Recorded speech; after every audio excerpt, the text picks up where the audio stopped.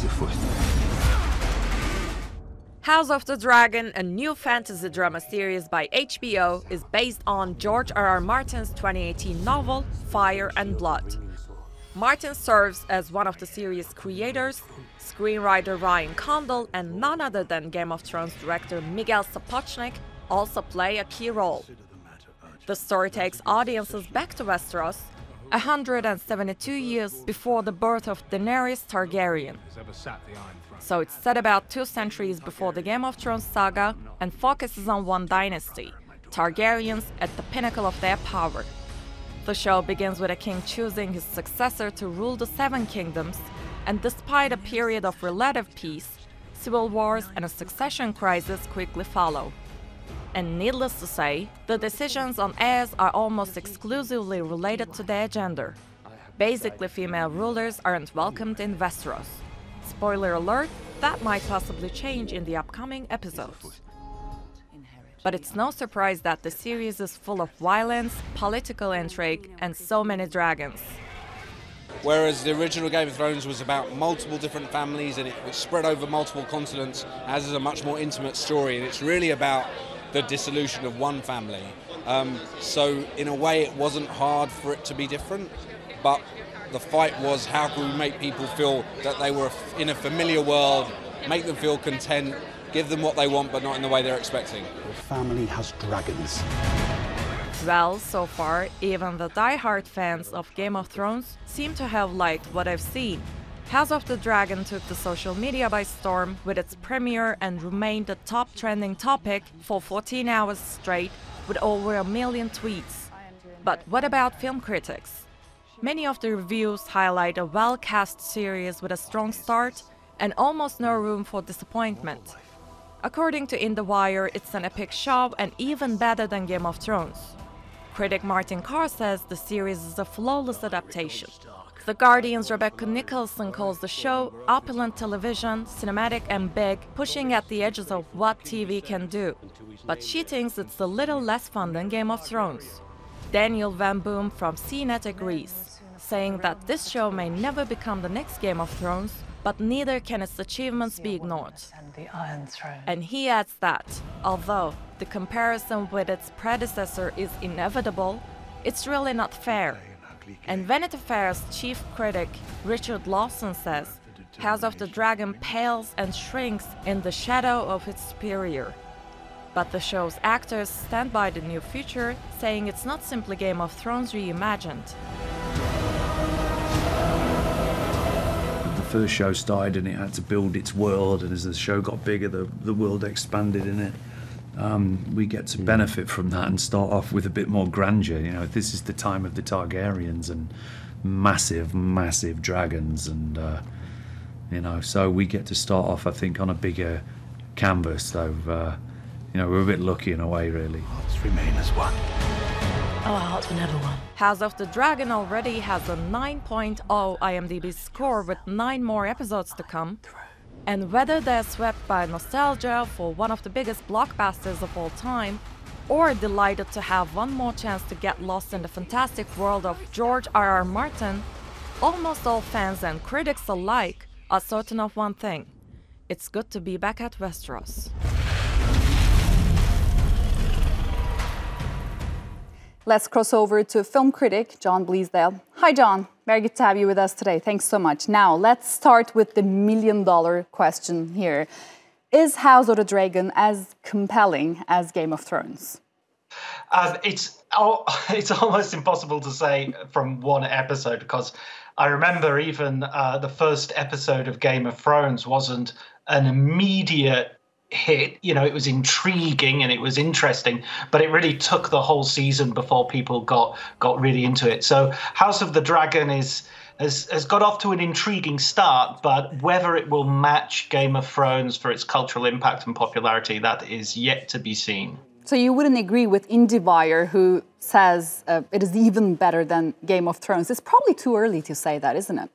Yeah, possibly IndieWire have seen a few more episodes than I have, though. They've probably had access to some screenings. I've just seen the very first episode, and it was interesting, and I was curious, and I definitely wanted to watch the second episode and the third. But I did have a few doubts and a few criticisms, perhaps. But I was happy to be in Westeros once more. I mean, I want to ask you about your doubts and criticisms and what made it interesting for you. But then before that, how much of this comparison is fair and relevant? I mean, it's relevant, of course, but, we could also try to judge House of the Dragon as a standalone piece as well. Does it deserve that, or how should we approach it? In a way, yes, it does, because it's a prequel. So it's going backwards about 200 years to the events before Game of Thrones. Therefore, it doesn't have the pressure of continuing the story of characters who are already established. So I think it could live on its own merits. However, the episode itself does sort of use the music, and it does use a lot of things that are very familiar. So I think comparisons are unavoidable in the end. Okay, well, you said that it was interesting, but you had your doubts and your criticisms. So tell us, overall, what was your impression? Well, I was excited to be back in Westeros. I was excited to see some new characters and to be back in King's Landing, principally, which was the main setting of the first episode. And also it was great to see the Targaryens and begin to get an idea of what was going on there. However, the thing about Game of Thrones, which everybody enjoyed, was all these different families coming together and fighting and intrigues and all that sort of stuff. And here you really only have one main family, the Targaryens, and they all have very strange wigs. They all have these blonde hair that, for some of the actors, it just doesn't particularly suit. So that was my main criticism, not necessarily the wigs, but the sort of narrowness of the first episode. Hopefully, in succeeding episodes, it will branch out a little bit. And if it does branch out, what kind of a contribution do you think it will be to fantasy fiction? That's a great question. I think fantasy is in rude health at the moment.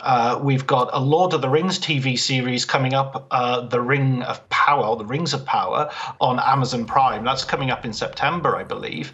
And we've got this multi-million-dollar TV series on HBO, which is only just begun. So I think it could be a high watermark. Then again, there is also the possibility that people might be a little bit tired of it. The last season of Game of Thrones fizzled a little bit, certainly from a critical point of view. There was a lot of backlash, especially the last two episodes. And it'd be interesting to see how many people hang on. But we'll only know that as the episodes progress. I mean, you said that people are getting tired, of course, but, it really brings me to my next question, which is that we see a lot of prequels, sequels, spin-offs.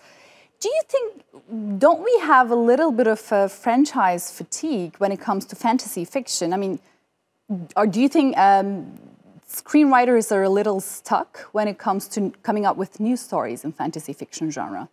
Yeah, no, that's a great point. A really good observation. I think that I don't think it's the screenwriters necessarily, but it's certainly the big studios. They seem to be very risk averse, and the way of avoiding risk is to give people something which is very familiar. So we have this whole idea of franchises and universes. We're going to all live in the Marvel universe or the DC universe or the Lord of the Rings universe or the George R.R. Martin universe. I think it is problematic because I think you do get fed up with it. You do get bored of it. And that's one of the problems House of the Dragon has is, yes, it's familiar and I'm glad to be back there, but also I've already seen it. I mean, what else are you going to show me? I know King's Landing. I know Westeros. Are you going to show me something new?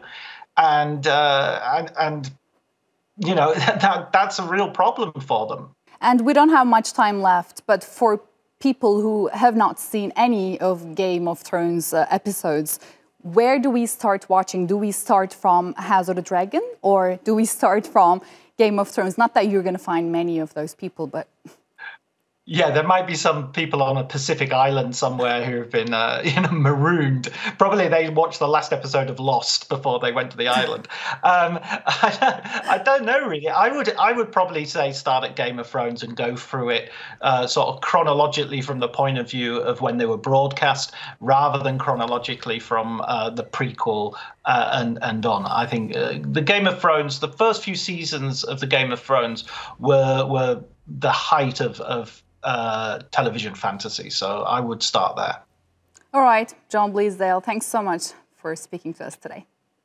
Thank you very much. Thanks for having me.